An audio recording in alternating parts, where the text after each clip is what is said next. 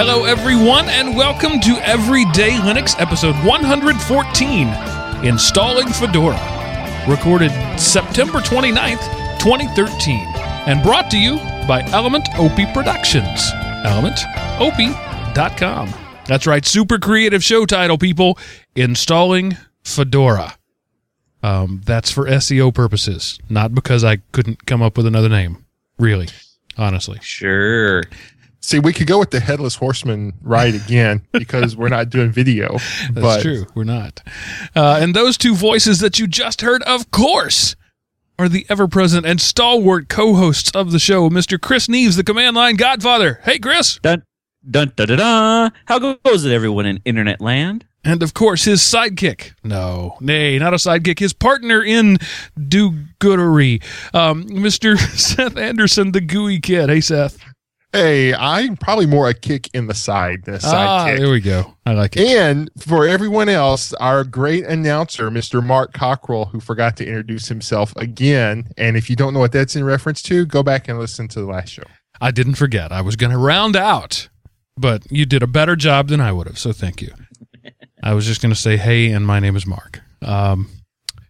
If you are watching live, listening live, I know you're not watching live, because we're sort of running a little under the weather, so to speak. I mentioned a couple of weeks ago that some of my hardware is ailing. The ailing has continued, so I am currently unable to broadcast video. That's actually good news, I'm sure. You don't have to look at me while we do the show.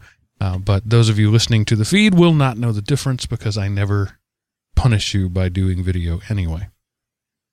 So once again, I don't mean to sound like a televangelist, but if you've ever considered donating to the show, now would be a good time. My funds are at an all-time low and my need is at an all-time high.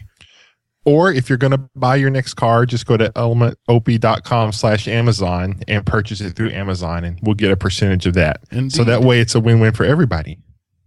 Yeah, and that's a great thing because you don't have to change anything that you're doing. Just buy the stuff you were going to buy anyway. There you go. I had a birthday party yesterday. My baby girl, tomorrow's her birthday, but she is now 5 years old. I no longer have any babies in my house. I only have big girls, as they like to call themselves. So we went to a local park, and I understand now. If I ever doubted, I now understand completely why people live in this part of the country, because it was late September. The sun was shining. It was 69, I think, degrees.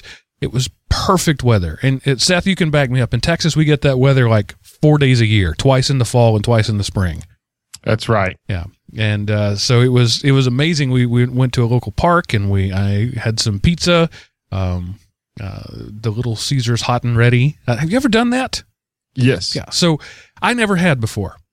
And just because Really? I'm a geek and the rest of the audience is largely geeks, I think you'll appreciate this. The process that they had was amazing. I was like person number 38 in line on a beautiful Saturday afternoon to get pizza. But it didn't matter because they were able to crank them out so quickly. So I was watching in line and I was watching the process. So they only sell three types of pizzas. There's the pepperoni, the cheese, and the 3-meat. And they only sell them in large. And it's $5 for the pepperoni and cheese and $8 for the 3-meat, in case you didn't know. All right. That's not too bad. No, it's perfect. And they promise it hot and ready. Just go pick it up. So the way they do this, they have the three warming bins, one with each type of pizza. And, presumably they have planned out ahead of time about how much product they're going to need. So they have that, and they have two doors. There's a door in the front and a door in the back. So the guy in the front opens the door, pulls the pizza out of the back, out of the front. The guy in the back opens the door and pushes pizza in. So I ordered three cheese and 2 pepperoni. So he pulls out 3 cheese and 2 pepperoni, and then yells back 3 cheese, 2 pepperoni. They then take some fresh out of the oven that they already had baking, because they can do that because they're only making 3 kinds of pizzas. Throw it in the oven, and then another guy in the way back grabs 3 pre-made but uncooked pizzas and throws them in the oven. So assuming it's like 8 minutes in the oven, Like, worst case scenario, the longest you'll ever wait is like 12 minutes while they slap some toppings on a pizza and put it in the oven. But they're never going to do that because they have that process down. And I'm not kidding. I have waited longer at McDonald's than I waited for 3 pizzas. By the time I signed the receipt, because I paid with a debit card, the pizzas were right there on the counter. And it's really an amazing process. Somebody really thought that through. And I was geeking out on it a little bit. That's pretty awesome. That's fast. Yeah. Yeah. It's just as fast as he could turn around and pull them out of the oven. And like I said, there were 50 people in there. There were lots of people at the drive-thru because they have a drive-thru window, and then lots of people in the lobby. And it took me a while to get up in the line, but once I got to the line, it was 95 seconds. It was less than 2 minutes to get my pizza. I told him what I wanted. He punched it in the computer. He handed it to me. I signed the receipt, and I was out the door. And that's what makes America great. Pizza in less than 2 minutes. Yeah. What was the quality of the pizza like, though? Was it a good pizza? Yeah, I mean, it's Little Caesars pizza. I don't know if you've ever had it, but it's just, it's cheap pizza. It's better than the Red Baron. It's better than something you can get out of the freezer section because it's most people, I know this because a roommate in college worked at a pizza joint. Most places age their dough at least a day, sometimes up to 3 days, just to develop the flavor of the yeasts and all that sort of stuff. So they got a ton of dough pre-made, and they're probably making big batches of it every day. All they have to do is sauce it, put some cheese on it, put some topping on it. So it's a quote-unquote fresh pizza made while you wait, but in minutes. The slowest part of the process is the oven, which is not slow at all. So, it's a Domino's quality. It's a basic pizza. For $5 and fast. And in fact, in here, I don't know if it's everywhere, but here in northern Atlanta, Domino's has started to compete with that. They have $5 carryouts now as well because Little Caesars was kicking their butt. Yeah.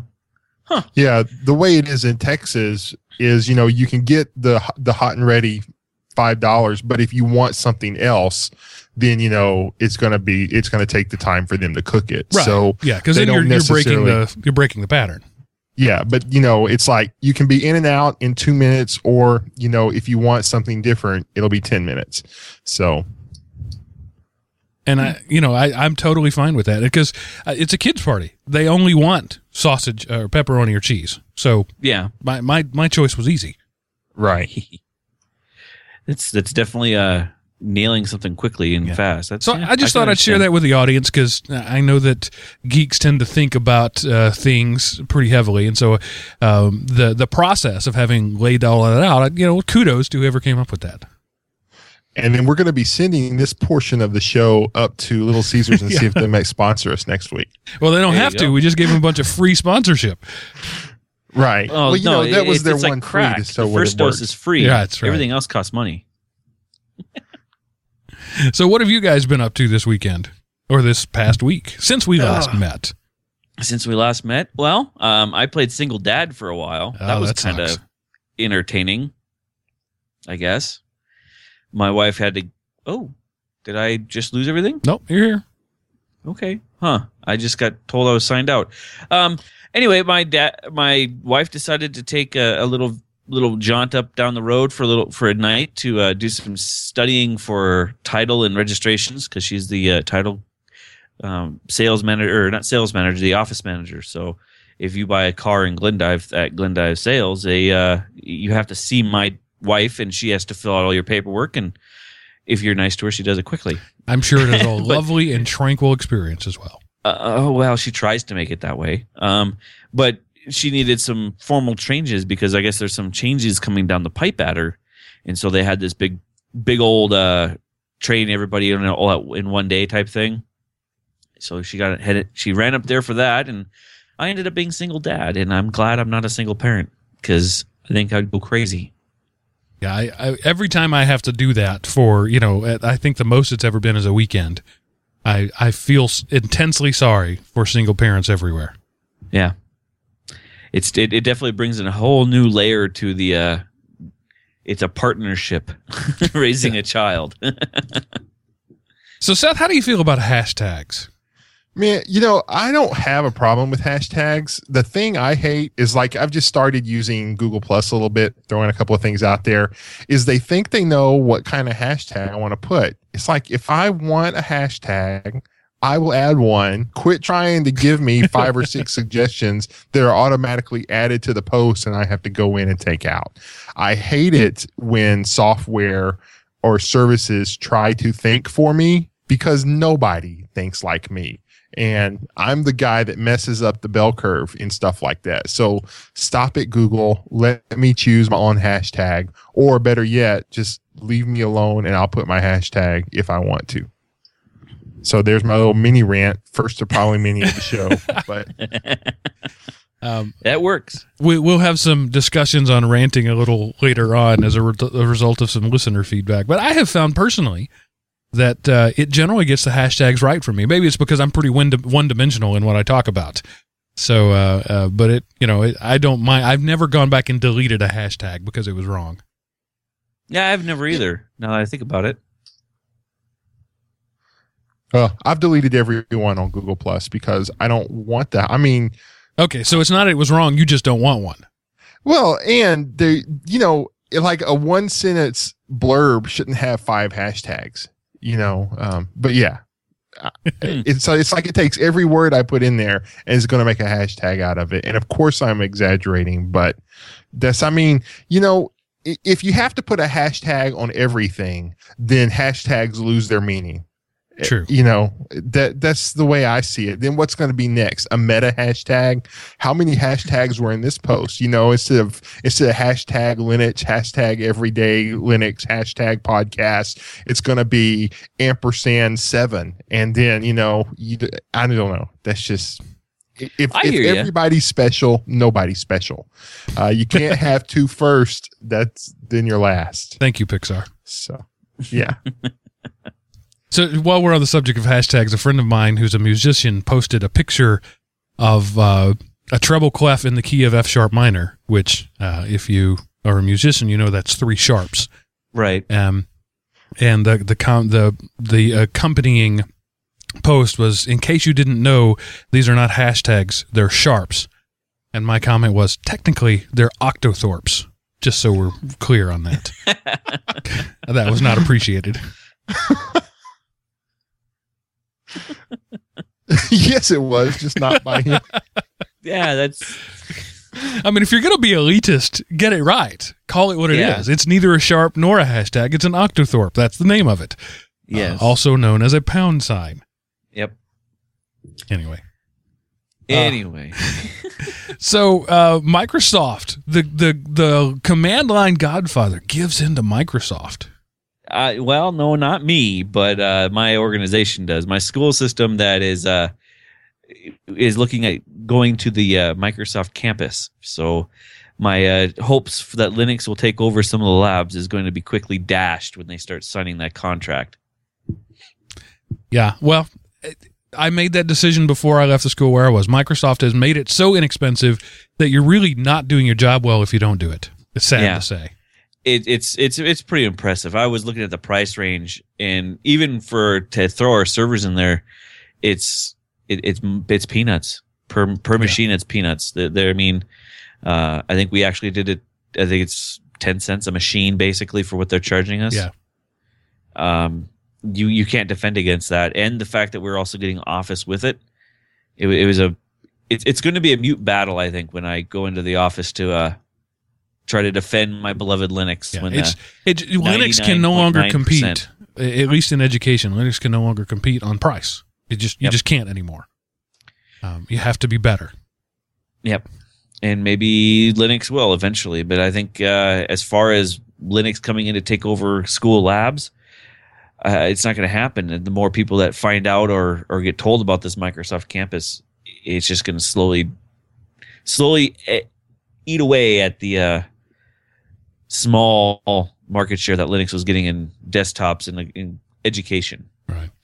But now, hey, Chris, aren't you going to have to keep pretty beefy hardware to maintain that? I mean, and one of the strengths of Linux is that you don't have to have the horsepower that you have to have on Microsoft. Right, so, but see, when you're in this contract thing, you don't have to be on the latest greatest version. Right. You can pick whatever version you want to stick on. You just have to be licensed for the current one.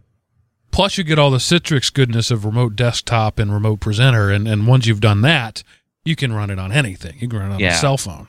Because it covers all the Cal licensing and everything.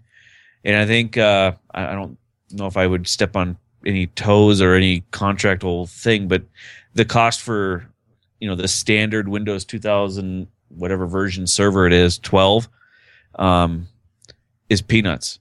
Considering, it's almost cheaper than the desktops at that point. Wow.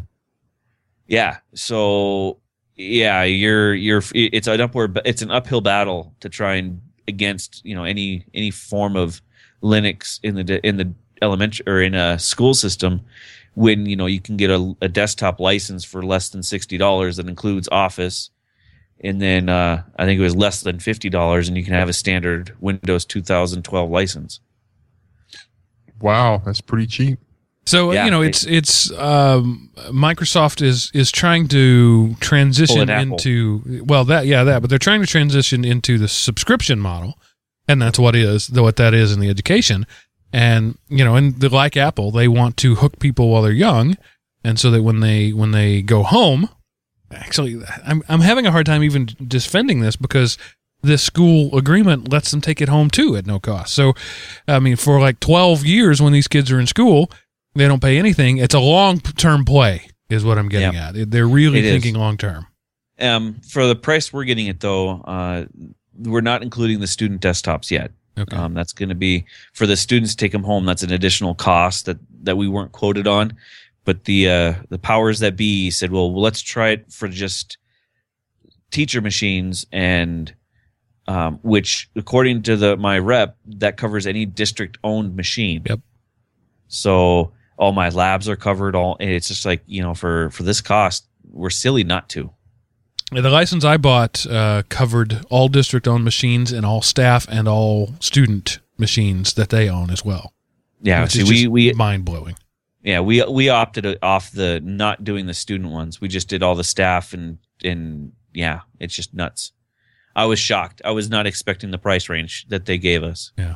Well, enough about Microsoft. Let's talk about Marvel and Joss Whedon and Agent Coulson and the new TV series Agents of S.H.I.E.L.D. Well, I was just curious as to what you guys thought about it. Have y'all watched it? I did. I did not. But go ahead and you can spoiler this. No, totally spoiler free. It's not a big deal. Yeah. Well, Seth, you go first. Well, I was, I had such high hopes for it. So while it was not bad, it did not live up to my expectations.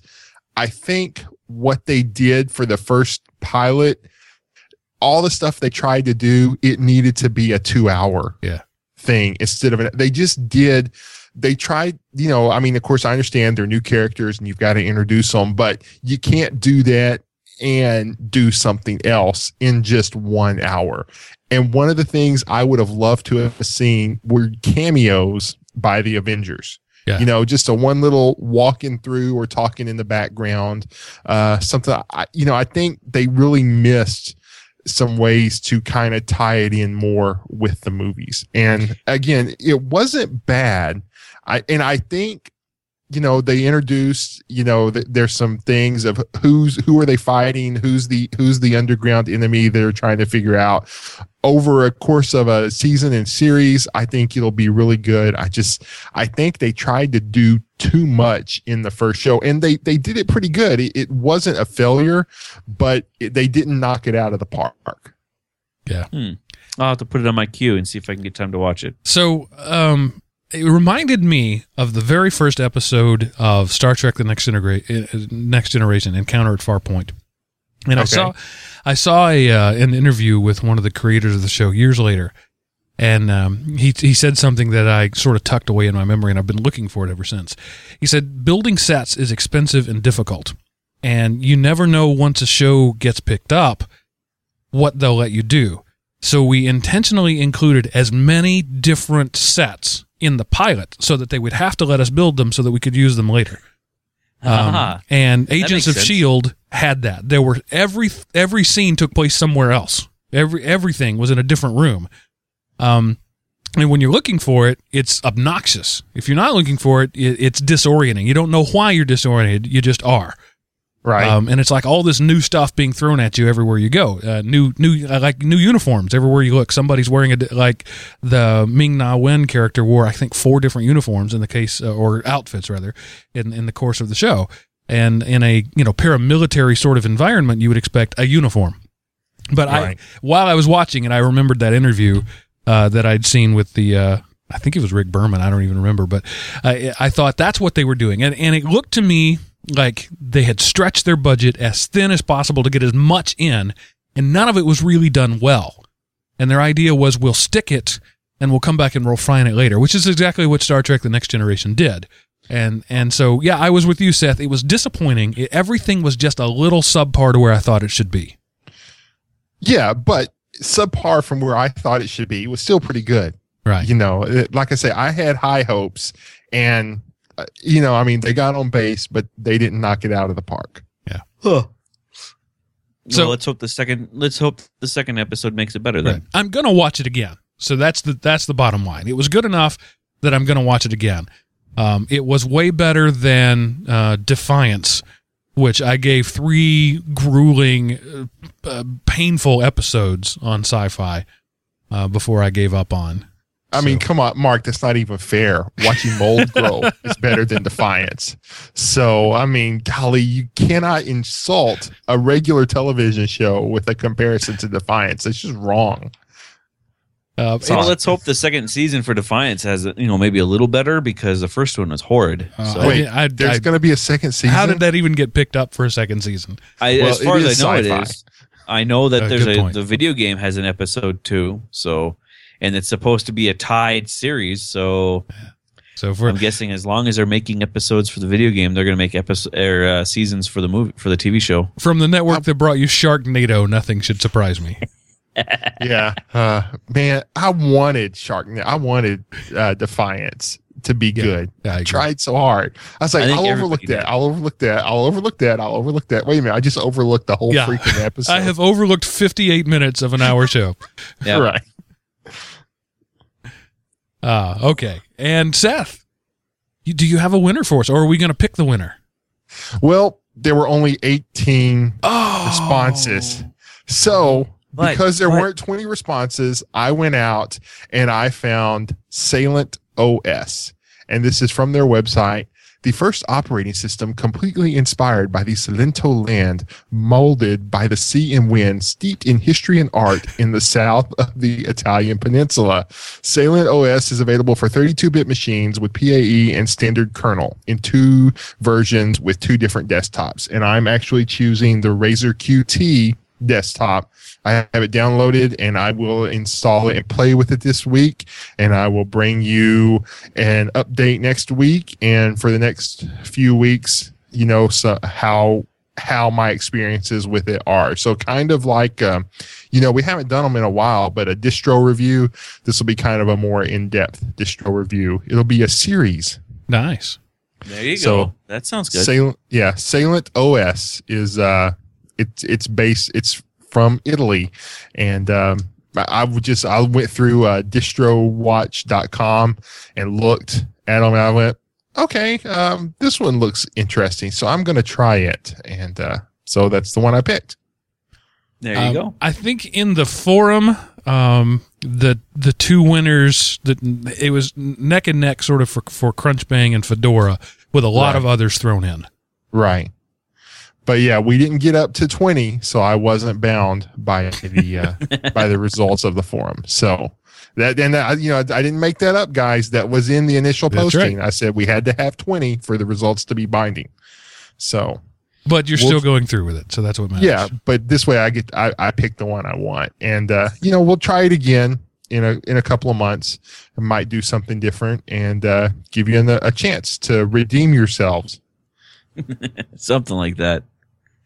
And Chris, did you want to hawk this website? What's that about? Yeah, I do. That is the current brand of shoes that I'm wearing. They're Merrell's, they're barefoot running shoes type thing.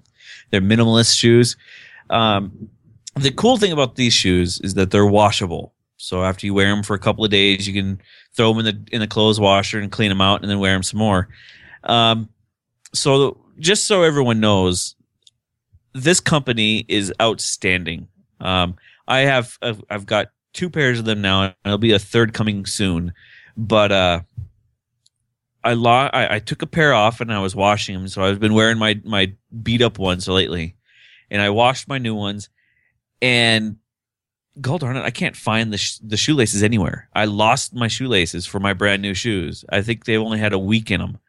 So wah, wah, wah. Yeah, horrible, right? So I contacted them on their chat line, on their chat support system, and not only faster than I could say, hey, I lost my shoelaces. How can I get a new pair? The lady, or who I'm guessing it was a lady because it was a female name, said, well, what's your information? I'm going to look you up in the system. She looked me up, and before I could even ask her, where do I go buy another pair of laces? She said, there'll be another pair in the mail. You'll have them in 3 days. All right. So that's pretty darn cool. I've never seen a company before I could even ask asked for, the direction I was going to go, because I was willing to buy them. She already had a pair set, in the mail to me. So it's like, that's some pretty good customer service. If you're looking for a pair of minimalist shoes, Merrell, not only are they great shoes, but they got great customer service. That's MERRELL.com. Sorry, I misspelled it. Sorry. So we'll check that out.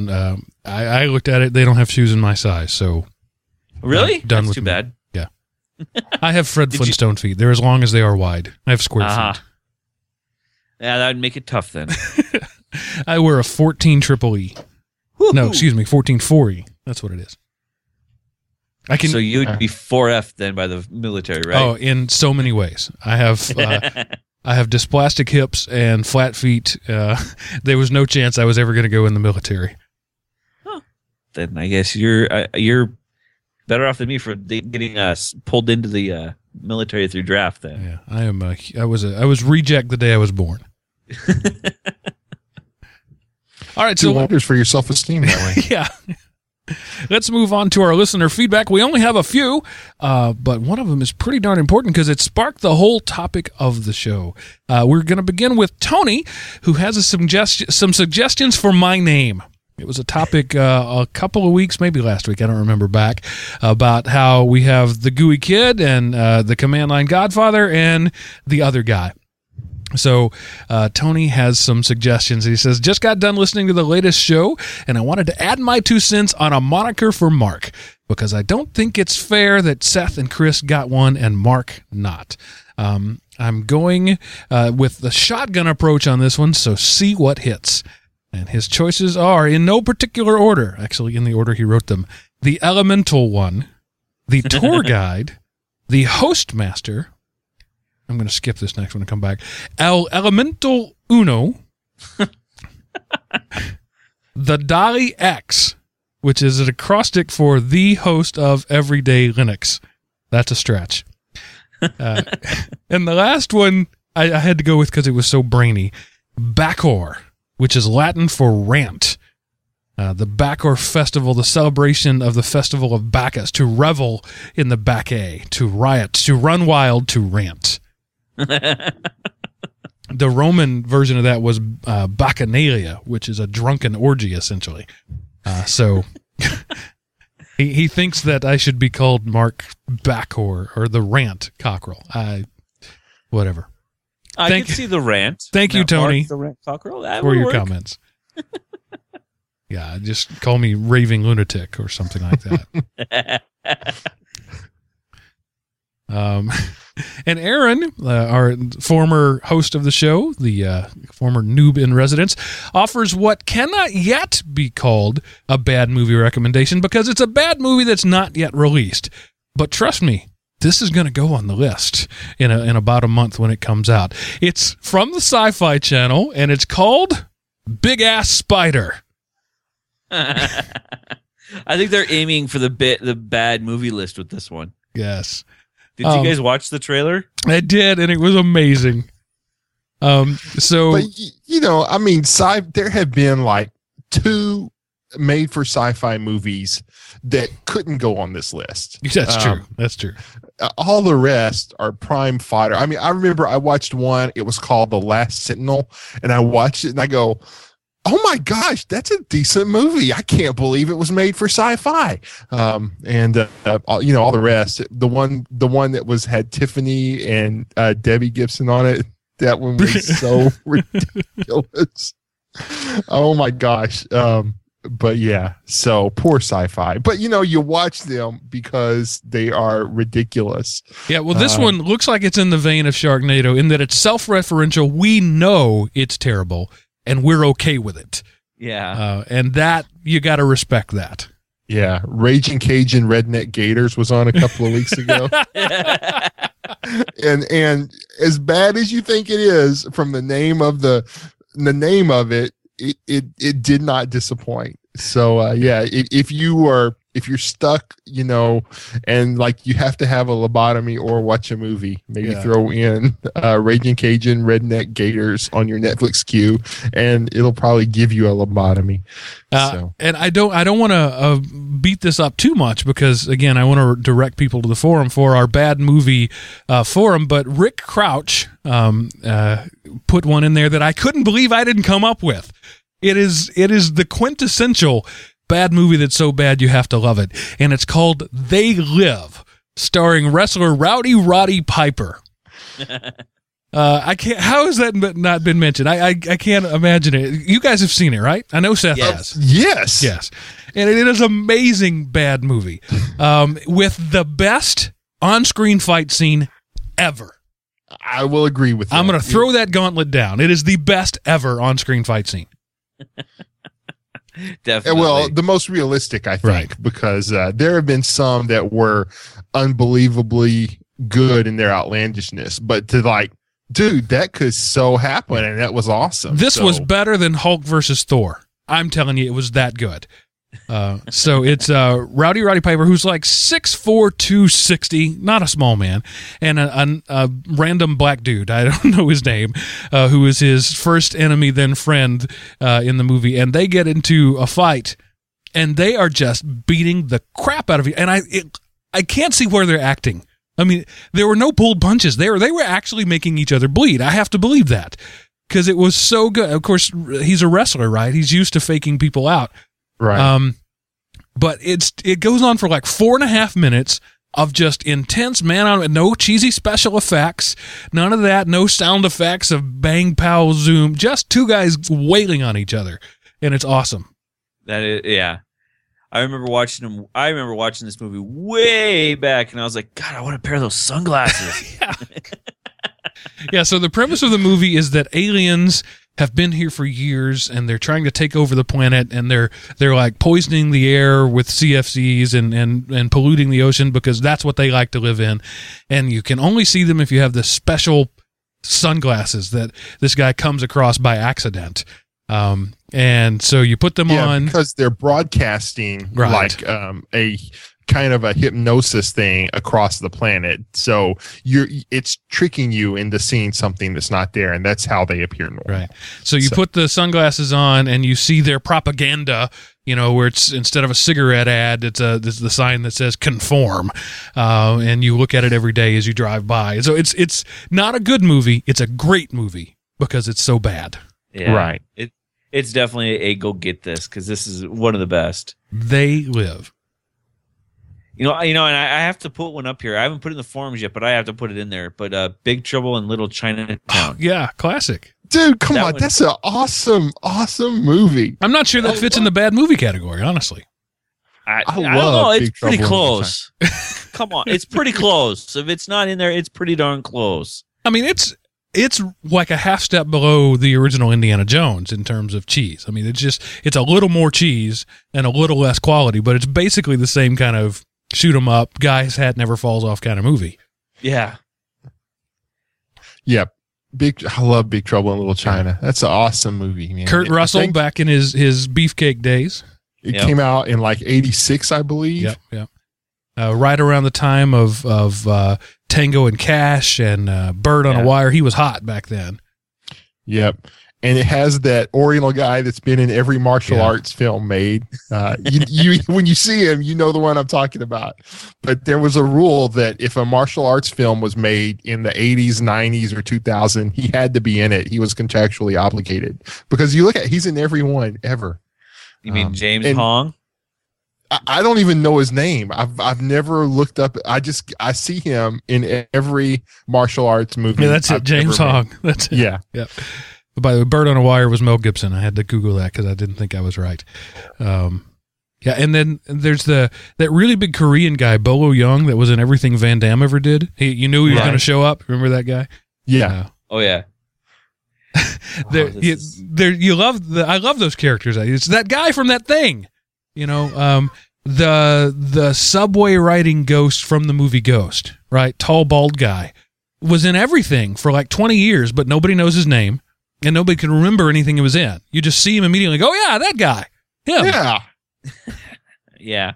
There's a lot of those though. It's almost sad when you think about it. You look back and I always wondered, did Arnold Schwarzenegger have any, because there's always like people that would follow the big stars in multiple movies. I don't ever remember seeing Arnold's follower type guy. Yeah, interesting thought. Well, any follower he had was chased off by Hercules Ghost in New York. Nobody would follow him through that. Another one that should be on the great bad movie list. Hercules Goes to. Oh yes, it was terrible, but great in its terribleness. Yeah, and this is every time I try to think of something to add to that list, I'm blank. But I mean, it was so bad that, and part of what makes that movie bad is his voice is dubbed the entire way. Yeah, he talks like this. It's great. All right, moving right along. Richard asks us 2 questions. We're going to maybe address one, I'm not sure, but definitely address the other. He says, "Hi guys, I've been thinking about moving away from Ubuntu for various reasons, and given that Seth is looking for a Linux distro to install on his spare laptop, I thought of a couple of ideas for the show. The first one would be your views on the various non-Ubuntu based distros, their ease of use, the support for multimedia, the install of proprietary drivers. I say non-Ubuntu based, as a given the upcoming changes with Mir and Canonical's increased lack of support for the open source community, I think a lot of people will be looking for alternatives, and they're going to want things like MP3 support, and they're going to, and if they are into gaming, they're going to want proprietary drivers. So let's stop there. Do you guys have any? There was one in the forum on Seth's forum that the guy said it was Fedora based and had all that stuff. Either of you remember that off the top of your head? I do not. I'd have to look it up. So I'll look at that while you guys vamp on your suggestions for non-Ubuntu based things that have everything. PC Linux OS. You stole mine. I'm done. Oh, sorry. OpenSUSE. Okay. OpenSUSE's not too bad for, if not built in directly in, it's usually installed automatically on the next update. Like when the way OpenSUSE does is like after you install it, the very first update that you run, it asks, do you want Flash? Do you want Java? Do you want your proprietary drivers? You don't even have to click anything. It automatically shows up. That's kind of cool. And I'm curious to find out what OpenSUSE is going to be like on their next release. They're redoing Yast in Ruby. So that'll be interesting to see how it comes out. Okay, here we go. Stella Linux. li.nux.ro/Stella. Root doc in the forum said Stella is a respin, not a fork, of Red Hat to CentOS with a just works philosophy. Stella has all the most common audio-video software pre-installed and is ready to go out of the box. Stella is not loaded with iCandy or little-used packages. Rather, it's just a stable GNOME 2, that's going way back, desktop distro, but one that is rock solid, being based on Red Hat/CentOS. Don't let the low distro watch ranking or the fact that Stella is a one-man project prevent you from giving this fine distro a try. So there's one for you, Richard, that comes from one of our fellow listeners. That's interesting. Of course, if it's based on CentOS, that's in Red Hat, that's going to be long-term release cycle only. Right. And so it's going to be 2 or 3 generations out on just about everything. Yeah. But it should run pretty much like a tank. Yeah. So, yeah, kind of a neat idea. I think, though, if I was going to run something that was based off CentOS, I would either run CentOS or Scientific Linux. But it sounds to me like it's CentOS for the home, whereas both those are designed for servers. Could be. Very possible. Maybe something to look at. I'll have to put it on my list of things to look at. All right, and picking up with Richard's email, it says the other idea is for Chris mainly, and that is a show about installing his beloved Fedora, in particular the new install, as well as installing things like MP3 and video codecs, as well as graphic drivers and wireless drivers. If you could send me an email, let me know when you're going to do these ideas. I'd appreciate it. And I didn't do that. Hopefully he'll find it when he's listening to the show. So that's what we're going to do this week. Chris is going to walk us through installing Fedora, because if you do the cookie cutter base install, it's pretty simple. But if you deviate even a little, things get hairy. So Chris is going to walk us through the part where things get hairy. Now, I'm going to try at least. And my original plan for this would have been to have it archived up on YouTube with the video, but bad timing. Bad timing. Yes. So great idea, bad timing. Maybe we'll revisit it and I'll put up and we'll re-record the video later, but because I think it would be a good thing to have and to be able to point people back to it. Right. All right, and before we do that, I can't talk Linux without talking Linux Academy, our one and only faithful sponsor for the show. And not only that, but a company we believe in. Linux Academy is there to take you from knowing nothing to knowing just about everything about Linux. And they do this by way of video tutorials where you see what's going on. It's not just a guy talking to you. It's not just something that you read. It's a video of a guy doing the thing you want to do.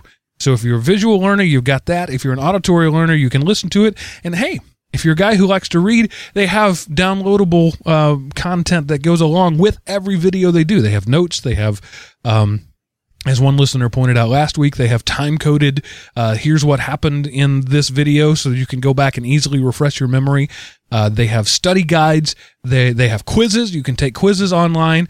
They have a course system where you say, I'm going to take this course. It's going to be Linux 101.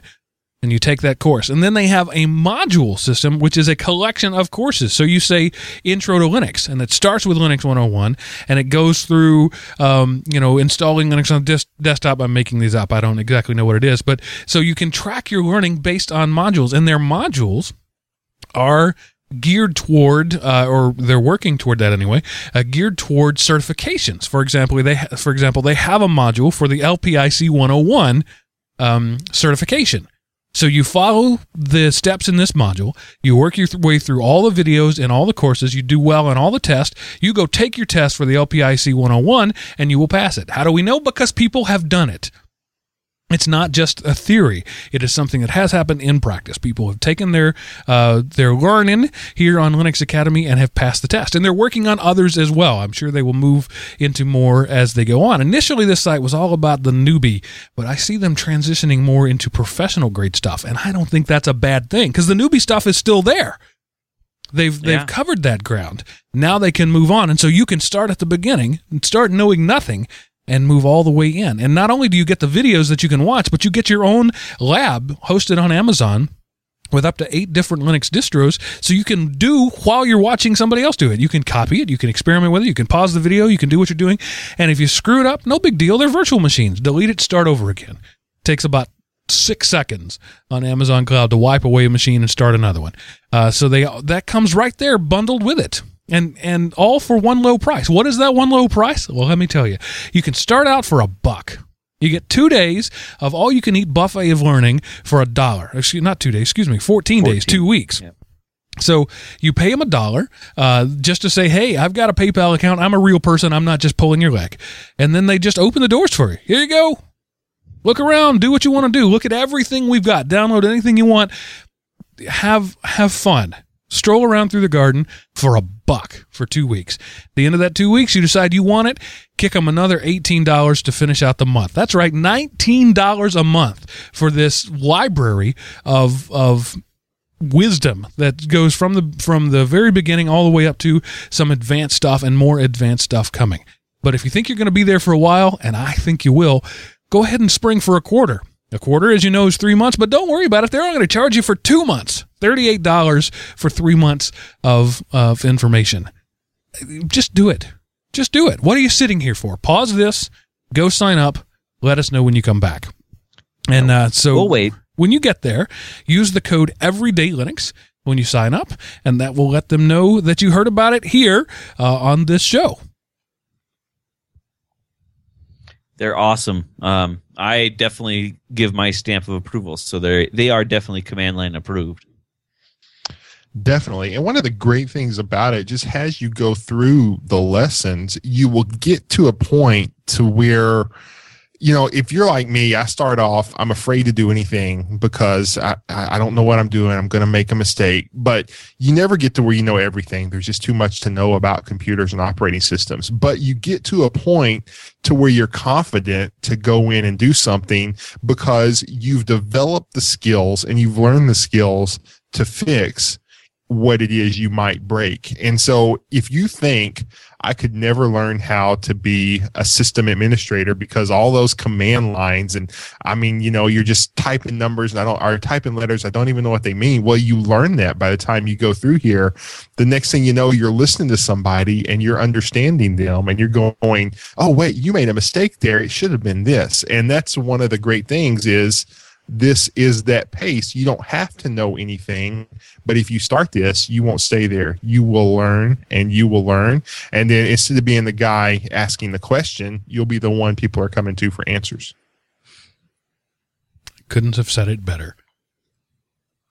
And so if you're into doing things yourself, you might want to build your own tablet. Well, an unlikely company is going to let you do that. Oracle is releasing a tablet kit.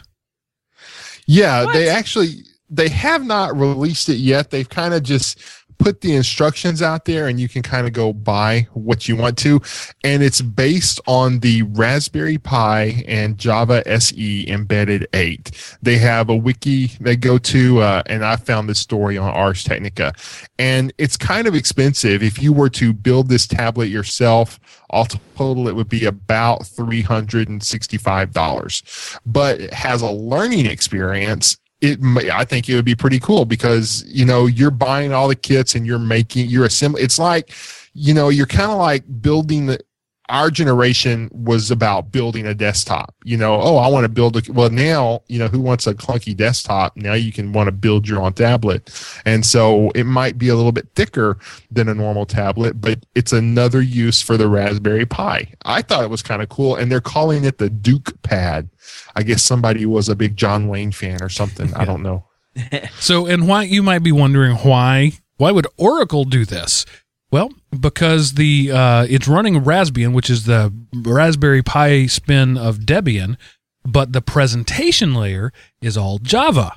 So if you're doing it and you're building it yourself and you're coding it, guess what? You're using Oracle's Java to do it. So Not only are they letting you make your own hardware, but they're teaching you or giving you incentive to teach yourself how to use Java as well. And that's one of their main horses right now. Yep. So I thought it was interesting, you know, because I've often wondered about building my own tablet or building my own laptop. And I've never found a good build your own laptop kit, but I could see myself buying the parts here and putting it together. Again, you know, you're not building an iPad, you know, or a Super Surface RT squared or whatever Microsoft's newest model is, but you're building a tablet and you're taking the components and you're assembling them together. And it just has a learning experience. I mean, I could see a computer class doing this or something, you know, as a way to kind of teach yourself the A+ things because you've got everything in there. You got your motherboard, you know, you got your networking, you got some memory, you've got a camera and all these other things. So you're working with all of the parts necessary, but at the end, you don't have a computer. You have a tablet that you're going around saying, hey, look what I built. And you can just take in your geekery, you're up in your geekery level. It's interesting in this, sort of post-PC era that everybody's talking about. People got to find new ways to make money. The old ways don't work. And, we were talking earlier about Fedora and CentOS, both spins of Red Hat that you can get absolutely free. And you might wonder how Red Hat is doing with the people taking their stuff and making other things with it. Well, it turns out they're doing just fine because they're reported growth in the last quarter. Yes, a 16% year-over-year growth in their last quarter, up to 374 million. We talked, I guess it was, I don't know, not quite a year ago where we mentioned that they broke $1 billion for a year. So, this is on pace to do, 1.2 billion, but it's continuing to grow, and they're continuing to grow. 16% year-over-year increase. That's not a bad growth rate for any company. So Linux pays, and Linux pays well. You might think, well, why would I want to learn a free operating system that people can just install? Because you got to have people to know it, and you can make money doing it. Companies can make money providing Linux and supporting Linux.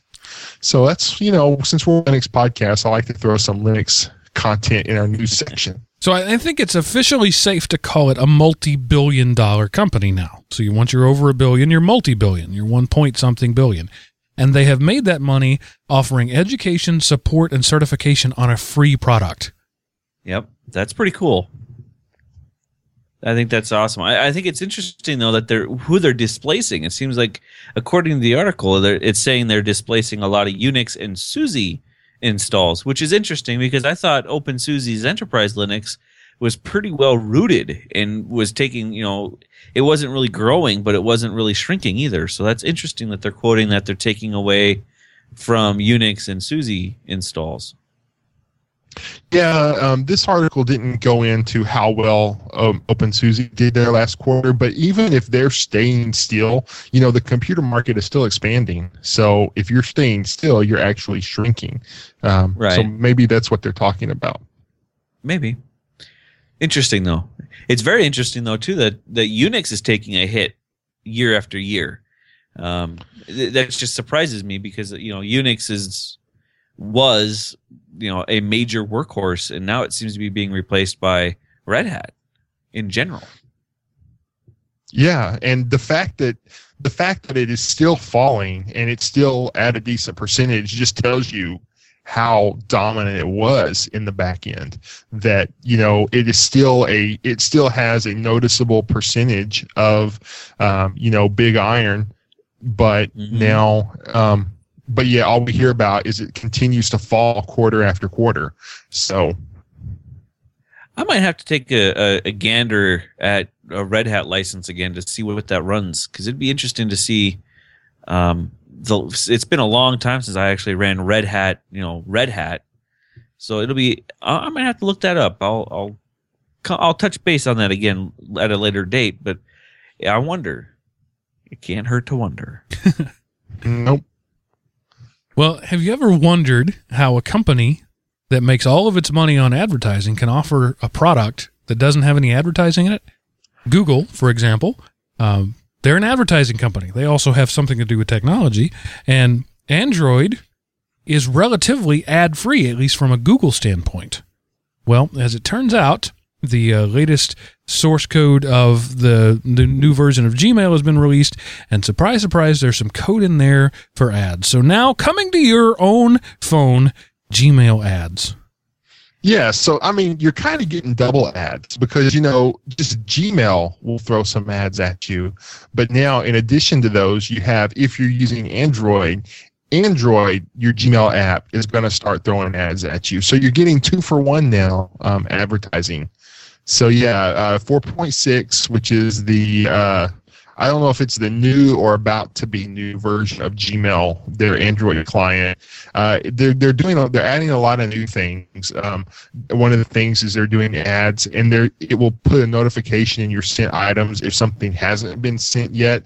Maybe you're in a place that doesn't have networking connection, or something was too big or whatever, but you'll keep getting an error telling you that, hey, you have an unsent email, and there's a couple of other things. So they're not just throwing ads at you, but in addition to some enhancement and changes, they're also throwing ads at you in the new version.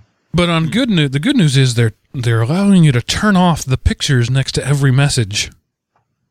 So in the current version, you can turn off pictures, but there's still a big block with the user's first name, first initial, which, in my opinion, really clutters the interface, and I don't like it. Well, now you can turn it off because apparently I'm not the only one who doesn't like it. Cool. Not cool about the ads, but cool about the whole removing the faces, because that gets in the way.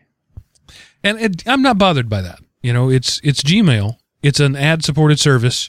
I look at it like I've been getting a free bonus using Gmail on my phone with no ads. I'm not bothered by the fact that there's ads. I don't like the ads, but it doesn't bother me. That's, I got to pay the piper eventually. And so I've been using Google on Android for about 5 years now, and now it's time to see some ads. I'm okay with that. And honestly, I don't remember seeing very many ads in general with my on my tablet. So I'm wondering how much I'm going to feel it, because I don't, and even on my web-based client, I don't see very many ads other than the one banner text ad. So it'll be interesting to see how it changes in the next few months. Well, I've got my Gmail open right now, and I have a banner ad at the top, a banner ad at the bottom, and two side ads when I am in a message. When I'm just in the inbox, there's just the one at the bottom and one at the top. But when I open a message, I get two ads on the right-hand side. And, would I prefer they not be there? Sure. Could I block them? Yes, I could. But I choose not to because, I run an ad-supported business. I sort of understand how that goes. Right. Yeah. And I will never click on one of my own fruition, but, because of how they're placed in such a way that if you have a big paw like I do in space of a normal size hand, I can't help but click them on accident. But otherwise, I'm not clicking an ad. But I'm like you. I'm like, well, I don't want to pay for this, so I guess I have to put up with the ads. So I'm not really blah. I'm just kind of, darn it, there goes another ad-free space that I'm not going to have anymore. But I'm not really opposed to them. I'm just kind of sorry to see them come. Yeah. All right, and as usual, we have droned on for a long time, and we have nowhere near the time to do all the news stories you put in there. So, Seth, pick the one you like. We're going to do one more. Well, this one is actually a holdover from last week, and it's not so much that this is news. It's just that you should be, if you don't keep your data on your own machine, then it may or may not be there later.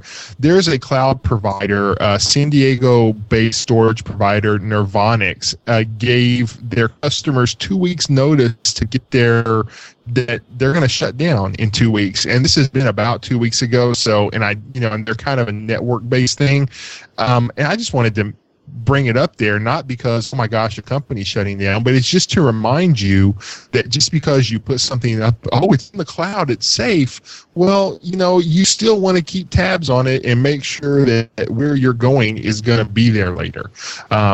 Just because you put something somewhere, what happens if that somewhere isn't there tomorrow? So again, it's not like, oh my gosh, I can't store anything on the cloud. It's just like, you can't forget about something because you let someone else do it. And, there was a lot of other things like that were going to be in the news this week, but that was one just to remind our users, and not so much to remind our listeners, but for our listeners to remind the people that come to them for tech support that, hey, just because you put something there, you need to make sure that where you put it is a place that's going to be around for a while.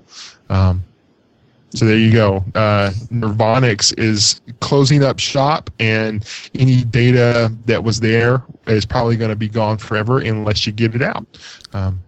First GeoCities, now Nervonix. The world is just dying around us. Man. And Chris, I can't let you go without letting you profess your love of the Steam Box. I know. Well, we did tease on the fact that during last week's show that there was a big announcement coming from the Valve company. And the announcement actually kind of surprised me. We knew that there was going to be a Steam box for the living room. but there was no indication of what it was going to be running with. Now we have found that, according to the release, that there is a Steam-based OS in the works. It'll be running a Linux core on the Steam box, so that's an interesting thing. Did we have a release date on that? No, there is no release date yet. It's saying that it's going to be coming soon. They do have a interesting thing about, if you want to be in the beta test, you could come be in the beta test. They're giving away, or not giving away, but they're beta testing 300 different types of hardware to find which one works best. So they're all going to be based in the Steam OS system. I haven't seen any ISOs or anything released on it, but it's interesting to see that they're also adding not only just the Steam client for gaming, but they're also doing streaming for music, movies, and other media as well. So they're trying to take over your Xbox 360 role or PlayStation, whatever, in your living room. So it'll be interesting to see if a company as big as Valve can offset PlayStation or Xbox 360 in the living room. Yeah, and their website says they're not working with one vendor. They're working with multiple vendors. They're not making one machine. They're working to make multiple machines, and they say in 2014, whatever that means. So their goal is to, presumably, by the end of 2014, have multiple devices available running their Steam OS. That's an audacious goal. Yeah, and the OS will be available to download, because at the bottom of that article I linked, it says it downloadable soon, free forever. So they're giving away the operating system. You'll just have to pay for the hardware if you want this. If you want your a console-based system like an Xbox 360 or something. Yeah, well, I mean, when the operating system only purpose is to give you access to the stuff you've paid for, I don't know that touting it as free is such a big winner, but I get it. But when you're looking at Steam, though, a lot of there is a lot of games on Steam that's paid, but there's also a lot that are free to play. So if you're only playing the free to play games, then technically you're getting your gaming for nothing, which is kind of entertaining too. And they're touting that the catalog of games will be approximately 3,000 at launch. So that's a huge library. So I'm wondering how many of those are coming over from their own personal, how many are going to come from Valve corporate themselves, and how many are going to be the third parties that are being brought over too.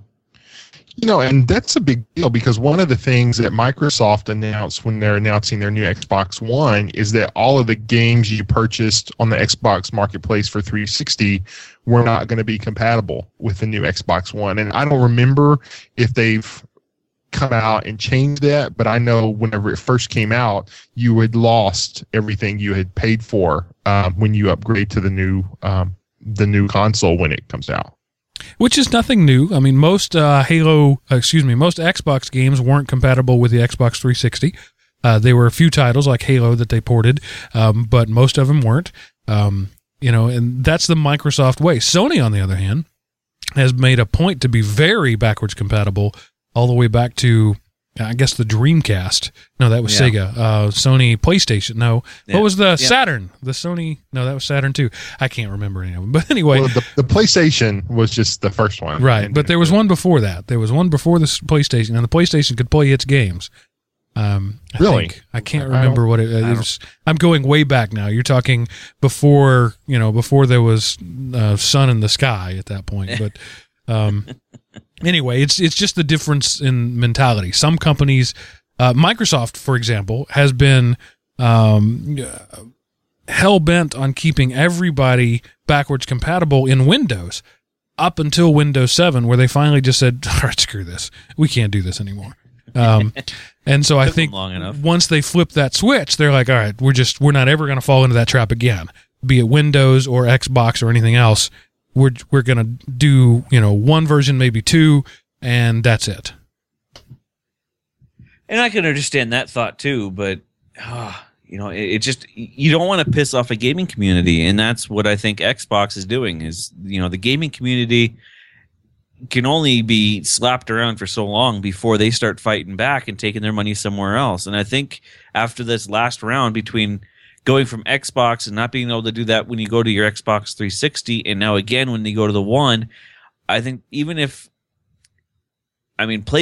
4 spec-wise beats the pants off of Xbox One. So it'll be interesting to see where the Steam Box comes in, and if between the PlayStation 4 and the Steam Box can trump the monopoly of Xbox 360. Just a quick side note, I'm using the laptop that my wife ordinarily uses because mine isn't working right now. And so when I click the new tab in Firefox to open up a new thing, it gives you all the thumbnails of places you visited recently. There's Pinterest, and there's Facebook, and there's another Pinterest, and another Facebook, and another Pinterest. This is what my wife does on her computer. Just it doesn't belong anywhere, but I thought I'd put that in there. That's funny. And so, Seth, what do you got for this week in history? Man, I have... Today is the stupid Firefox crash. My Firefox crashed, and I'm in the process of bringing it back up. But today, or actually, it was a couple of days ago, September 27th, 1983.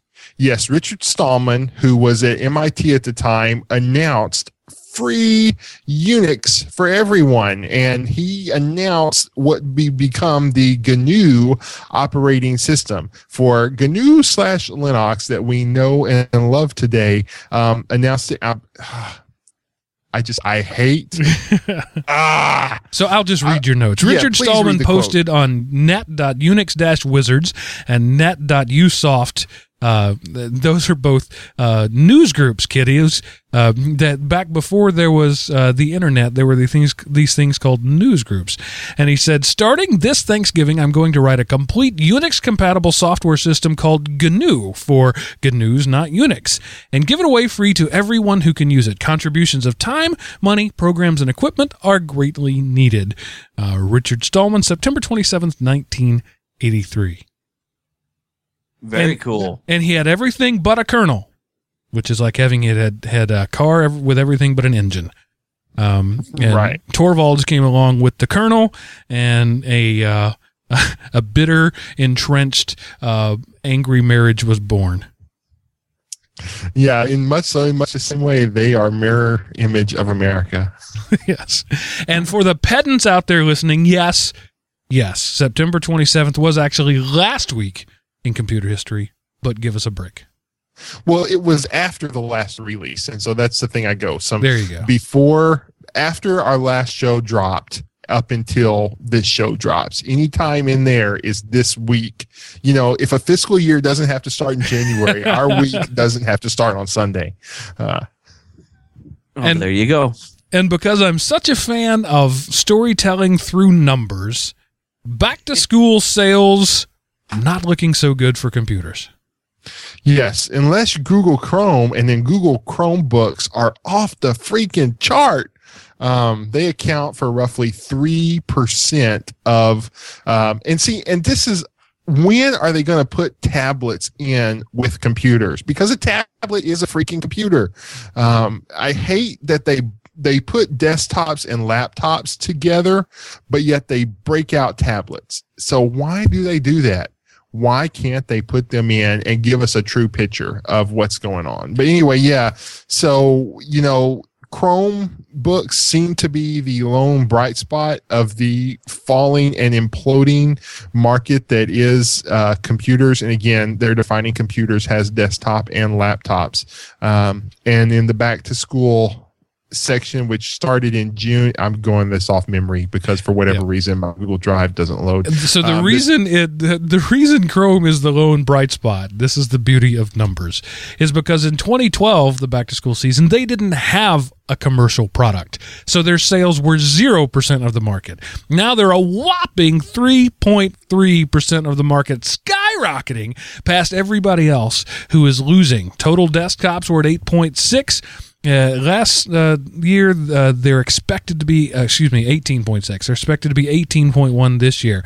Apple notebooks were at 20.5% last year and expected to be 20.3 this year. So clearly dismal sales. And the Chromebook, with its 3.3% of the market, skyrockets to the top. Man, that's an infinite increase. So look at what they're going to be like next year, Mark. You gotta look at numbers and stats here. And again, one of the things in this is that, the percentages might be the same, but the number of units sold was down. That's true. Computers overall just are not selling because there's no reason to buy one. The hardware isn't appreciably better. The software is in many cases worse, and machines last more than a year. So there's no reason for people to keep buying machines year over year. Well, and if you get a tablet, like if you take a look at the Surface with its keyboard that is also a cover, that's a laptop. My Transformer, Asus Transformer. Okay. I mean, yes, it's a tablet, but when I click and the keyboard battery, that's a laptop. So I have a computer that does everything a computer can do, but it's not called a computer for this. It's called a tablet. And I really wish, and again, this is just, because there's some numbers person out there that he says, I can make 2 reports instead of 1, and I can be twice the person and get twice the money or something. So I would love to see, if you take tablets plus laptops plus desktops, are those numbers growing or falling? Is the tablet boom? Is it is it a 1-for-1 of the hardware of the laptop and desktop shrink, or is it, for every laptop that doesn't get bought, 2.1 tablets get bought or something? Yeah. So again, but we're not talking about that. We're talking about statistics and percents and how everything is roses are red and violets are red, and I set your garden on fire. So I like that last one. That was funny. Okay. So, failing in our attempt to be the only Linux show on the internet that is not about Linux, we have to hand the show over to Chris now. However, we are succeeding in continuing to be rank amateurs because after an hour, when most shows would be wrapping up, we're just now hitting the topic, baby. So, Chris, take it away. Tell us how to install Fedora the command line Godfather way. All right. Well, just so everyone knows, this is my way of installing Fedora with my KDE environment using the DVD install media. I've been on record before saying I hate live install CDs. There's a reason for them, but if you're going to install something like Fedora or OpenSUSE, either use the net installer or the DVD installer to make your life simpler. There's a lot of mouse traps that can come get you, especially in the Fedora one. So at the beginning of Fedora, when you boot up the DVD, the very first thing you'll see is obviously the language selection screen, which is a kind of a mute point there. If you pick your language, you're good to go. The next screen is where everyone gets a lot of hiccups at because it is changed immensely. You have at the top your localization parts, your date and time, your language, your keyboard settings. Obviously, you pick those however you want them to be picked. So if you're in, when you click on date and time, it brings you to the world map. You pick your date and time. This part's all pretty straightforward, but if you end up with where everyone seems to have a hiccup is between the software and the storage section. So I'm going to spend a little bit more time here. Obviously, you don't want to change your installation source unless you're going for some reason if you boot it off the DVD and you want to change it to an HTTP using the net, you can. But you must remember to go into the network configuration screen to name your computer. Because if you don't do it here, you don't get the chance to do it anywhere else. So you end up having to use the command line I gave out a couple of weeks ago to change your computer name and host name for all the other settings. If you do it in the network control panel, yes, your computer then says it's a different name. But when you open the terminal, you still are stuck with whatever this, on the default, it usually says local host. So you'll be, for my instance, it'll be Chris at localhost instead of at Chris at whatever my computer name is. So if you don't change it here, you have to use that command I gave out a couple of weeks ago. That's also where you would go if you're using the net installer to join a Wi-Fi. So if you are in your living room and you don't have a hard line and you're building your laptop for whatever reason, that I do on Saturdays, it seems like, you can jump into your Wi-Fi through there. Obviously, your software selection screen is where you're going to change what your base environment is going to be.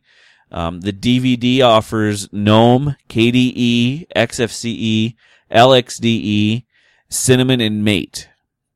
And then there's a couple other ones like Sugar, and then you could say it's a dedicated workstation or web server, or internet server, or whatever. But we're doing a desktop, so we're going to obviously pick KDE because I like KDE. And if you don't like KDE, then I guess you're going to pick something else. But then on the right side of that panel, it gives you a list of add-ons for your environment. These are something as simple as, commonly used KDE applications like your KMusic or Kate or KWriter. Then they go down through different ones like educational and multimedia and office and administrative tools. I always pick these following ones just to make my life simpler when I get it done. I pick the KDE applications, so I get Conqueror and Dolphin and things of that sort. I also pick KDE multimedia support to add support for all of the free codecs. And then I pick KDE Office because I like having the K-Office writing program. I really like that one. But then the rest of these, I pick for the simple reason that I don't want to have to try and find the GCC compiler and the make command and all these other commands that are built in for the terminals. So like the administrative tools, the C development tools, and then there's the development tools, and then the RPM development tools. I install these ones just for the simple fact that if I end up with an issue down the road, I don't have to re-download all those source files or the compiler files. They're not very big. It doesn't add a whole lot to your installation footprint, but they're nice to have before you have a problem. So once you tick all those, you say done, and then you go into your installation destination, which would be your partitioning scheme.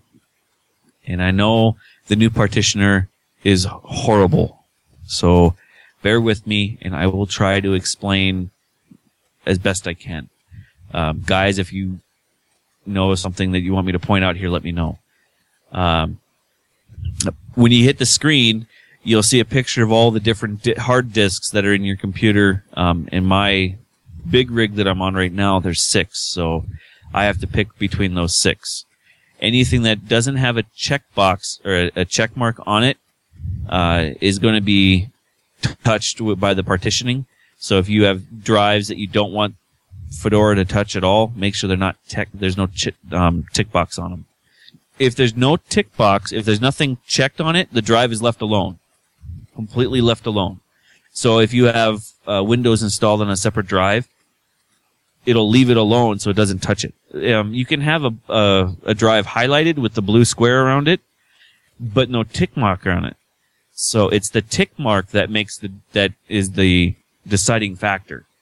So if you have 5 or 6 drives and only one of them has the tick box, that's the only one that's going to be touched by the partitioner to make the pool. So when you say done, that's when they ask you, how do you want to partition this? And the default is to use the LVM partitioning scheme.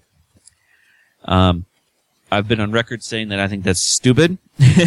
So I usually change it to standard partitioning and then say I want to review and modify my partitioning on my own. Because then that brings you up to the partitioning window where it says how much space you have, what drives are listed in here. It's just a little bit, it's still confusing. I wish they'd go back to the old way of doing a partitioning layout, but this is what we got, so we kind of are stuck with it. But it's pretty straightforward when it comes to once you have your drive listed. They automatically give you a base of an idea of what you want. When you pick it, when you tell it you want to do it yourself, they give you a recommended, and then you go in and edit it to be what you want. So on this virtual machine I only gave it a 30 gig hard drive, and it's saying it wants to have a 2 gig swap, a 500 meg boots partition, and then a root mount point using ext4. I've been using the newer version of, which I don't seem to have the option here, for butter on the last install I did, because I wanted to see if there was a big difference in butter versus a ext4. I'm surprised I don't have the option in this partitioning window. Oh, there it is. You have to change the device type to butter if you want to the root mount to be butter. And then it does all the rest for you. So with the device type set as butter, for me, I just tell it to be done, because the swamp partition's big enough for my choice. The boot partition's fine.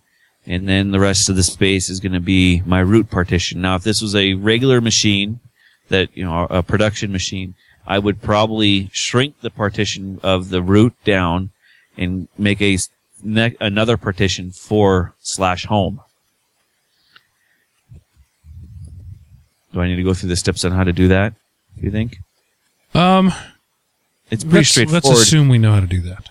Okay.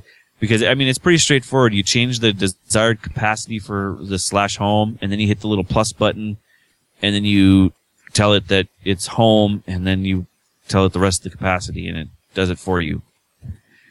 I really kind of wish they'd go back to the old way where you actually saw the disk, and you could get the bar graph, because I think a bar graph is a better representation of your hard drive than text. Even the command line Godfather feels I that? do. At least for partitioning, especially when you're just trying to, most people, and I'm included in this, when I'm looking at a hard drive partitioning, numbers mean almost nothing for most people. I have corrupted the Godfather. No, I've always been this way. I can do that. I can do a partitioning by number, but I'd rather see a bar graph to make sure I didn't screw something up. If I do a bar graph and all of a sudden I see, oh wait, I put the slash partition on the wrong space assignment. That's an easy thing to catch when you look at a pie chart or a bar graph. But when you're just looking at it when you're just looking it over as text, it's a little harder to make that correlation. Okay. All right, so that's just my personal feeling on that. But once you have those settings fixed or set, you just hit the begin installation. It'll then make the partitioning. You'll see the little bar graph at the bottom telling you where you're at. And it'll ask you to make a root password, which you click the root button and you type in a password. And if they aren't a very good password, you'll have to say done twice, because they want you to have at least an 8-character password. Okay. So that's kind of another little hiccup that you have to do. Anything other than 8 characters? You can be higher than 8 characters. No, does it specify that you got to have a number or upper and lower case or anything like that? No, it just says it has to be longer than 8. Because something that galls me, it's freaking 2013, people. Tell me what the password requirements are on the field where I have to put a password in. Yeah, I hate it when it happens all the time. Where at work, for example, we have a requirement for the passwords on the Active Directory, but it doesn't tell you what that is. You type it in and it says can't change password. Doesn't tell you why. Just can't change password. Come on, people. It's an annoyance, and I don't know what to do to change that, to tell you the truth. But but this one, it just wants Fedora says it needs to be at least 8 characters for it to be considered a adequate strength password. Will it let you set an insecure password? Yes, but you have to click done twice, and it prompts you that. It tells you that at the bottom of the screen when you start typing it in. It says, like, I just put a weak one in. It says the password you have provided is weak. The password is shorter than 8 characters. You will have to press done twice to confirm it. So you can bypass it. It allows you to do that. It's just, I wish they would have said, are you sure? Yes, and then yes again. Because people are more familiar with that type of a process than clicking done twice. Right. After you do your root user, you should create a user right now. This would be your personal account or the local administrator's account is how I always look at it, because you can make this user an administrator of the machine. So it can have sudo rights with a tick box in this at this point. So when I go into create user, obviously I'm putting Chris, and my username's Chris, and then I tick a box so it says make this user administrator, so I can do sudo out of the box. I don't have to go in and edit the user groups and make sure sudo ability is turned on. This does it automatically. And then you type in your passwords and away you go, click done again, and you just wait for it to finish installing. And that's it. All right. You are waiting for Fedora to install. And you said you're doing this from the DVD install. Yep. And Fedora is not quite a kitchen sink installation, but darn close. So this is going to take some time. Well, I did, just for time, I did a full install on my on a laptop, just to see how long it would take from DVD, from start to install finish, and I'm logging in as a user now. It took about 30 minutes. So, I mean, not too bad. About 30 minutes to 45 minutes, depending on the speed of the transfer off the DVD and the speed of the processor. This particular laptop took about 35 minutes to go from dead machine to Fedora machine, soup to nuts, without updating, because the DVD won't ask to update; it just installs. Okay, so I have done the install. It's rebooted, and now I'm looking at the ugly default Fedora desktop wallpaper. What do I do next? Because Fedora, I don't mean to be a hater, but it's not very useful out of the box. Yeah, it is pretty bare bones, and it's even more bare bones than most installers are. For this particular install, when you finish, you don't end up with a Firefox or most of the programs that you're going to normally be accustomed to. I mean, will end up with LibreOffice and a lot of the Office-based type programs, but you don't have anything that you're used to for web browsing. In KDE, they do give you a copy of Konqueror, which is a horrible web browser, but it does the job long enough to get some of the other pieces to finish your install. So once you fire up Konqueror, the first thing most people are going to want to go get is probably Flash, which is a big one. Everyone wants Flash.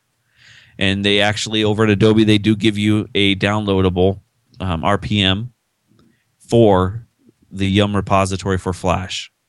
So when you go to Adobe, on the bottom, you'll click Downloads, Adobe Flash Player. Then you'll get taken to the download page. And when you go to select a version to download, make sure to download the Yum for Linux. You could download the RPM, but I recommend not doing that, because all that does is install whatever version of Flash that says up there, the 11.2 whatever. That is the version you will get, and if it updates, you won't ever get to see the update notification for Flash, which I guess technically isn't that big of a deal since Flash isn't being updated for Linux. But I have seen a couple of downloads show up in my update manager for Flash for security reasons. So I always install the Yum. So when you can download which is just an RPM, save it, and I save all my RPMs to my local desktop.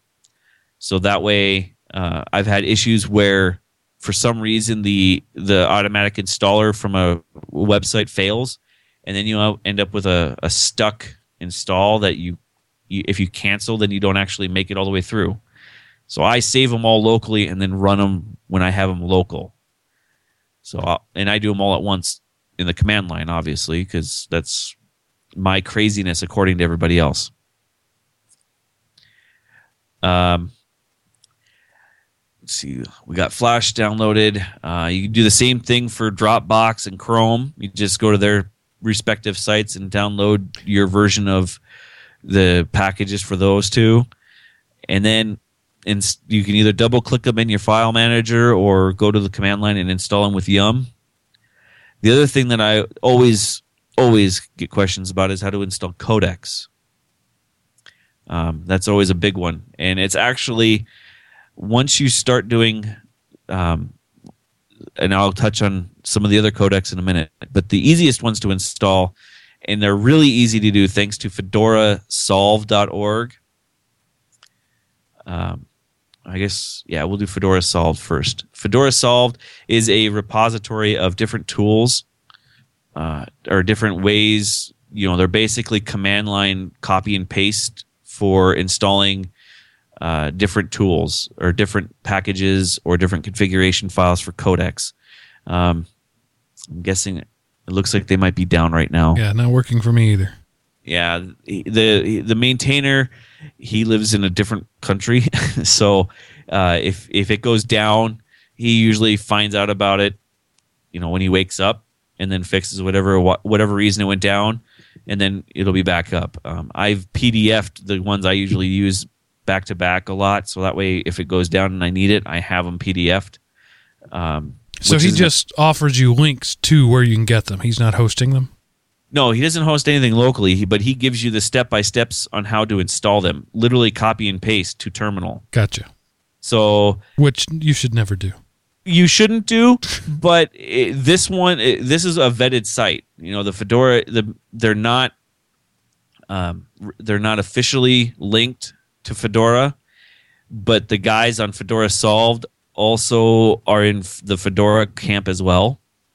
So I would trust something copy and pasted from Fedora Solved over some random website in the internet.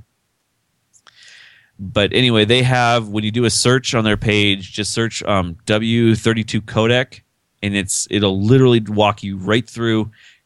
Copy, type this into the command line, type this in the command line, type this in the command line, do the additional one at the bottom, and 95% of your codecs are going to be installed.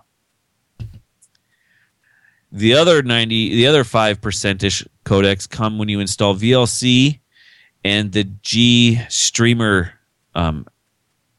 packages. The VLC and GStreamer packages, and you don't need all of the GStreamers, just the bad, ugly, and I think good is the other one. The good, the bad, and the ugly. If you install the good, the bad, and the ugly for GStreamer codecs, VLC, and the steps from Fedora Solved, you'll be able to open. I have yet to run into a codec that I can't play on my Fedora box after doing those. The names inspire such confidence. I want to be sure to install the ugly repository because I want things on my system that are ugly. Well, and they're ugly because of licensing. Right.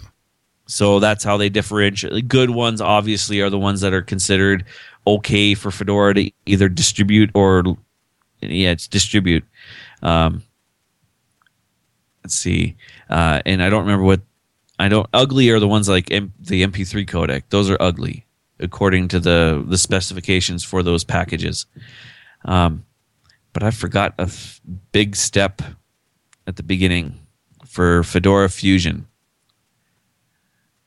Because without that, you can't get VLC or any of the other bits and pieces for Fedora. RPM Fusion is a repository for all of the extra packages. So your NVIDIA driver files are going to be on RPM Fusion, VLC, some of the other more licensed tied packages are going to be over on RPM Fusion. And when you hit their main page, rpmfusion.org, it literally has a link that says enable RPM Fusion on your system. When you click on that, it links you to, you can either do it graphically in the browser, or if you scroll down, there's the command line setup, and it's a copy and paste straight from their website, and it automatically installs the RPM Fusion site or the repositories into your system, so you can then install your NVIDIA AKMod, which would be for the automatic updating NVIDIA drivers. And same thing with ATI. They have a similar one over in RPM Fusion. Am I talking too much yet? Wake up, Seth. Wake up. What? Huh? But yeah, most of these tools are all either graphically driven or a copy and paste for the command line to do codecs and everything. The one that always seems to get people crazy is getting the codecs, and that's done. And as long as you make it over, as long as you either can find a copy of what the Fedora Solved guys do, or get to Fedora Solved and then copy them out, and then paste them into something that you're going to keep for a little bit. That's the only one that I really have to keep referring back to because I can never remember the address for the codec package, because they're hosted by the MPlayer company.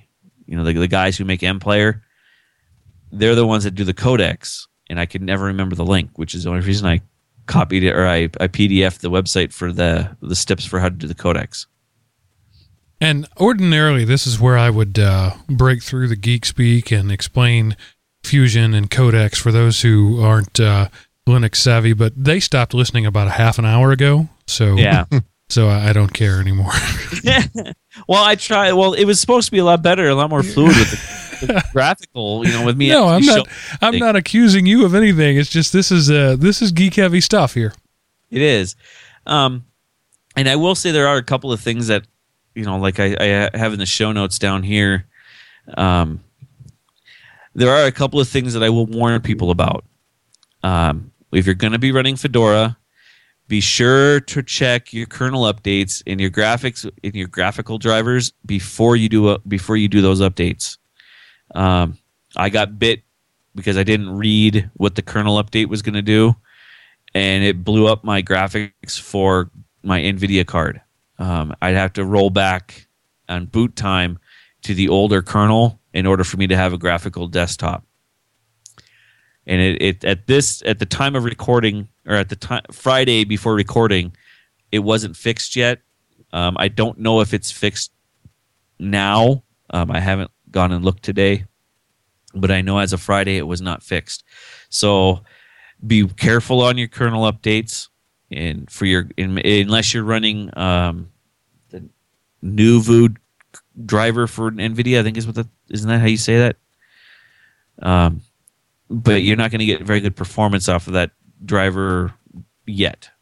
There's been some rumbling from them in NVIDIA, so they're going to be making that driver a little better. And then the other thing that will come up, and I know, Mark, you're going to say just turn it off, but when SE Linux get in your way, because it will, especially if you're using Wine on any program through Wine, SE Linux is going to get in your way. And the SE Linux troubleshooting tool is going to tell you to install audit to allow, or to use audit to allow to fix the problem.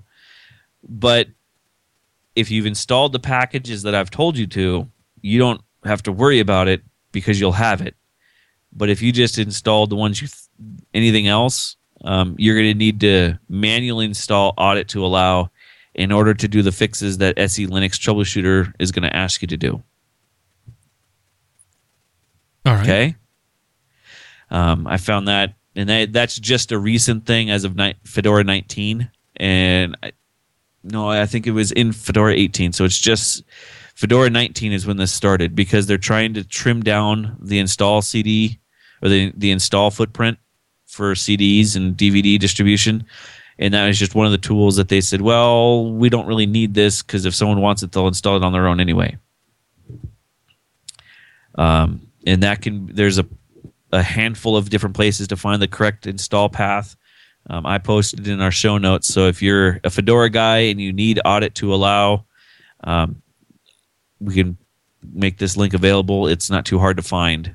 I'm sure you've probably already found it from a different source, but yum install, and then the path user bin audit to allow, and that'll install it. And then you'll be able to fix your SE Linux issues when they arise. And they will. Oh, yeah. But the nice thing is if you follow the troubleshooter, like when I launch a wine program, the very first on a clean install of Fedora, the first time I launch a wine program, it tells you if you want this to be okay, run this command, and it won't ask for you for that program anymore. So I usually have 2 or 3 programs that I need wine for. I burn them early, and then I do the SE Linux troubleshooting part thing that they recommend to fix it, and then I never see SE Linux again. So honestly, once you get through the first week of SE Linux pop-ups, which you'll probably get 3 or 4, you should be okay. You shouldn't get any more after that. All right. So what are we up to next? Just my commonly used programs that I normally install: Flash, Firefox, Dropbox, Chrome, Reconq, because I can't stand Conqueror, but Reconq isn't too bad. Wine, the Codex, VLC for obvious reasons. I install the Blues package for Bluetooth because I use Bluetooth, and I use a lot of different Bluetooth devices, and they add a bunch of different little cool tools to configure different Bluetooth devices for different reasons. There's also one in the Blues package that does proximity monitoring, so you can carry your phone with you and key it to your laptop. So when you walk more than 15 feet away from your laptop, it locks the system. So that's kind of neat, kind of handy. Pigeon, Skype, you just go to Skype, download the version, the one that they give you, and it should be perfectly fine. XChat, YumX, Prelink, and Preload. Those are my basic installs. And once I get all them done, if it's a general web browsing, I'm done. If it's a security type one, or if I'm using it to crack open packages to dig into troubleshooting or virtualizing, then I install those extra ones as well. But that's about it for me. I don't have too big of a footprint for installs, but it takes a couple hours and then I'm back up and running without a problem. Okay. So what you just heard there was about a 45-minute advertisement for Ubuntu. No, it would be Mint. Mint, yeah, even better. Yes. Yeah. And honestly, I've played with Mint and I've used Mint before, and it works good. Something about it just doesn't. I don't like it. Something about Mint just drives me the other way. So I keep coming back to Fedora. It's like an abusive relationship. I just keep coming back. But he said he's sorry this time, and I think he really means it. It'll be better than the next release. But no, I mean, I honestly, out of all the distributions of Linux I've used, I get the best response from my machines on Fedora, and I get the best support from the Fedora community on through Chatline or forum posts or whatever. I've yet to find a better community. The OpenSUSE one is a close second, but the Ubuntu and Mint ones are a distant third and fourth. Okay. I think I'm just going to jump straight into the tips of the week because we are going super long on this one. So, Chris, what do you got for us this week? This week I got one. I got it in my stream today, and I'm a horrible geek. I'll tell you this much right now. I am a terrible, terrible geek. I played tabletop games all the time with my friends, and even my friends as kids, we play tabletop games. So D&D, Werewolf, Vampire, all of those old school tabletop games. But as me and my friends have gotten older, we've moved away from each other, so we can't play anymore. So this came across, and it's kind of a neat thing, and it's called Roll20.net. And what it basically is a tabletop that everybody can be at on their computer and still play a tabletop game. You can do turn order. You can build your world in it. It's kind of a neat little thing. If I remember right, it was a Kickstarter for a while, and now it's released. but it's a neat little tool for if you're a tabletop gamer and you know a bunch of people that want to play together. You got to take a look at Roll20.net. It's awesome. I actually can't wait to point this out to my friends and go, look, even though we live like I think the farthest one is 7,000 miles away, we can still play. That's kind of cool. Yeah. I'm really excited to point this out to my buddies. I got a DM that does a great job of being a DM. He's one of those guys that if you're playing in the room with him, he changes his voice and his posture and actually acts out the parts. So it's really it's funny because he's a really tall guy, big, burly ex-football type player, and to listen to him play a hag is just about enough to make you shoot soda out your nose, because here is this 6-foot guy, he's 6 foot 300 some pounds, and he's acting like a sea hag, with the rickety voice and the funny hand and gesture. He's a great DM, and I'll be able to get that feeling again, even though I think he's a couple 100 miles away, and he never comes this way anymore. So I can still play. We can still have a game. All right. Seth, put down your game of Angry Birds and tell us, what have you got this week? Well, first of all, I'm upset that Chris has impinged on my territory with a random link that wasn't necessarily a command line. But in response to some of the listener feedback, I figured I would throw out a useful link. And so it's makeuseof.com/pages/best Linux distributions. You go there, it tells you some of the more common Linux distros that are out there, and it kind of gives you a little blurb about them, tells you what they're based on, kind of what they're marketed to. So if you're like, I've always used, or I've been using Ubuntu and I want to try something else, what are some of the other options out there? And of course, this doesn't cover everything, because that would take up, a couple of gigs worth of data with all the Linux distros out there, but it hits the highlights. It tells you what some of them are about, and you can kind of look at them and then see, hey, is this something I want to read more about? Or maybe this is a distro I want to use. So the link will be in the show notes when we drop it, makeuseof.com/pages/best-linux-distributions, and tells you about a myriad of available choices. So sorry, no funny one today. I figured I would, try to go helpful once in a while and kind of clear the palate. All right. And that is going to be our show for the moment. I would just tell you where you can get a hold of us. If you don't already know that, Everyday Linux, elementop.com is the website. The email address is edl@elementop.com.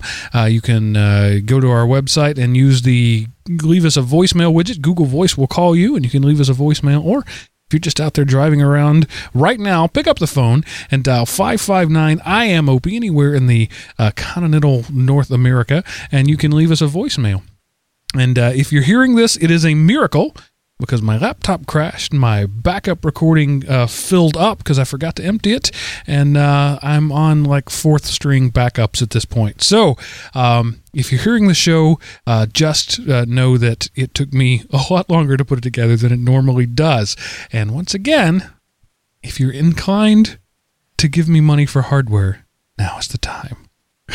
I hate to be a beggar, but this is where we are. So, having said all of that, and I think we've given you enough Linux in this show to get through the next couple of months Linux free. I think we've earned that for our Everyday Linux show. Yeah, we need a good bacon episode to come up here pretty soon. So next week's show is going to be entirely about bad movies and kids' birthday parties. So pretty much every other show we've ever done. Chris, Seth, as always, thanks for being with us. Listeners out there listening, thank you for putting up with the madness that is this show, go and tell all your friends about it. Honestly, if you like the show, even if you like it in the same way we like Sharknado, if it's so bad you have to listen to it, I'm okay with that. So go tell your friends about it, and if you happen to be near a machine with iTunes on it, leave us a rating and a review. We would thank you very much. And for now, I'm going to say that ends this episode of Everyday Linux.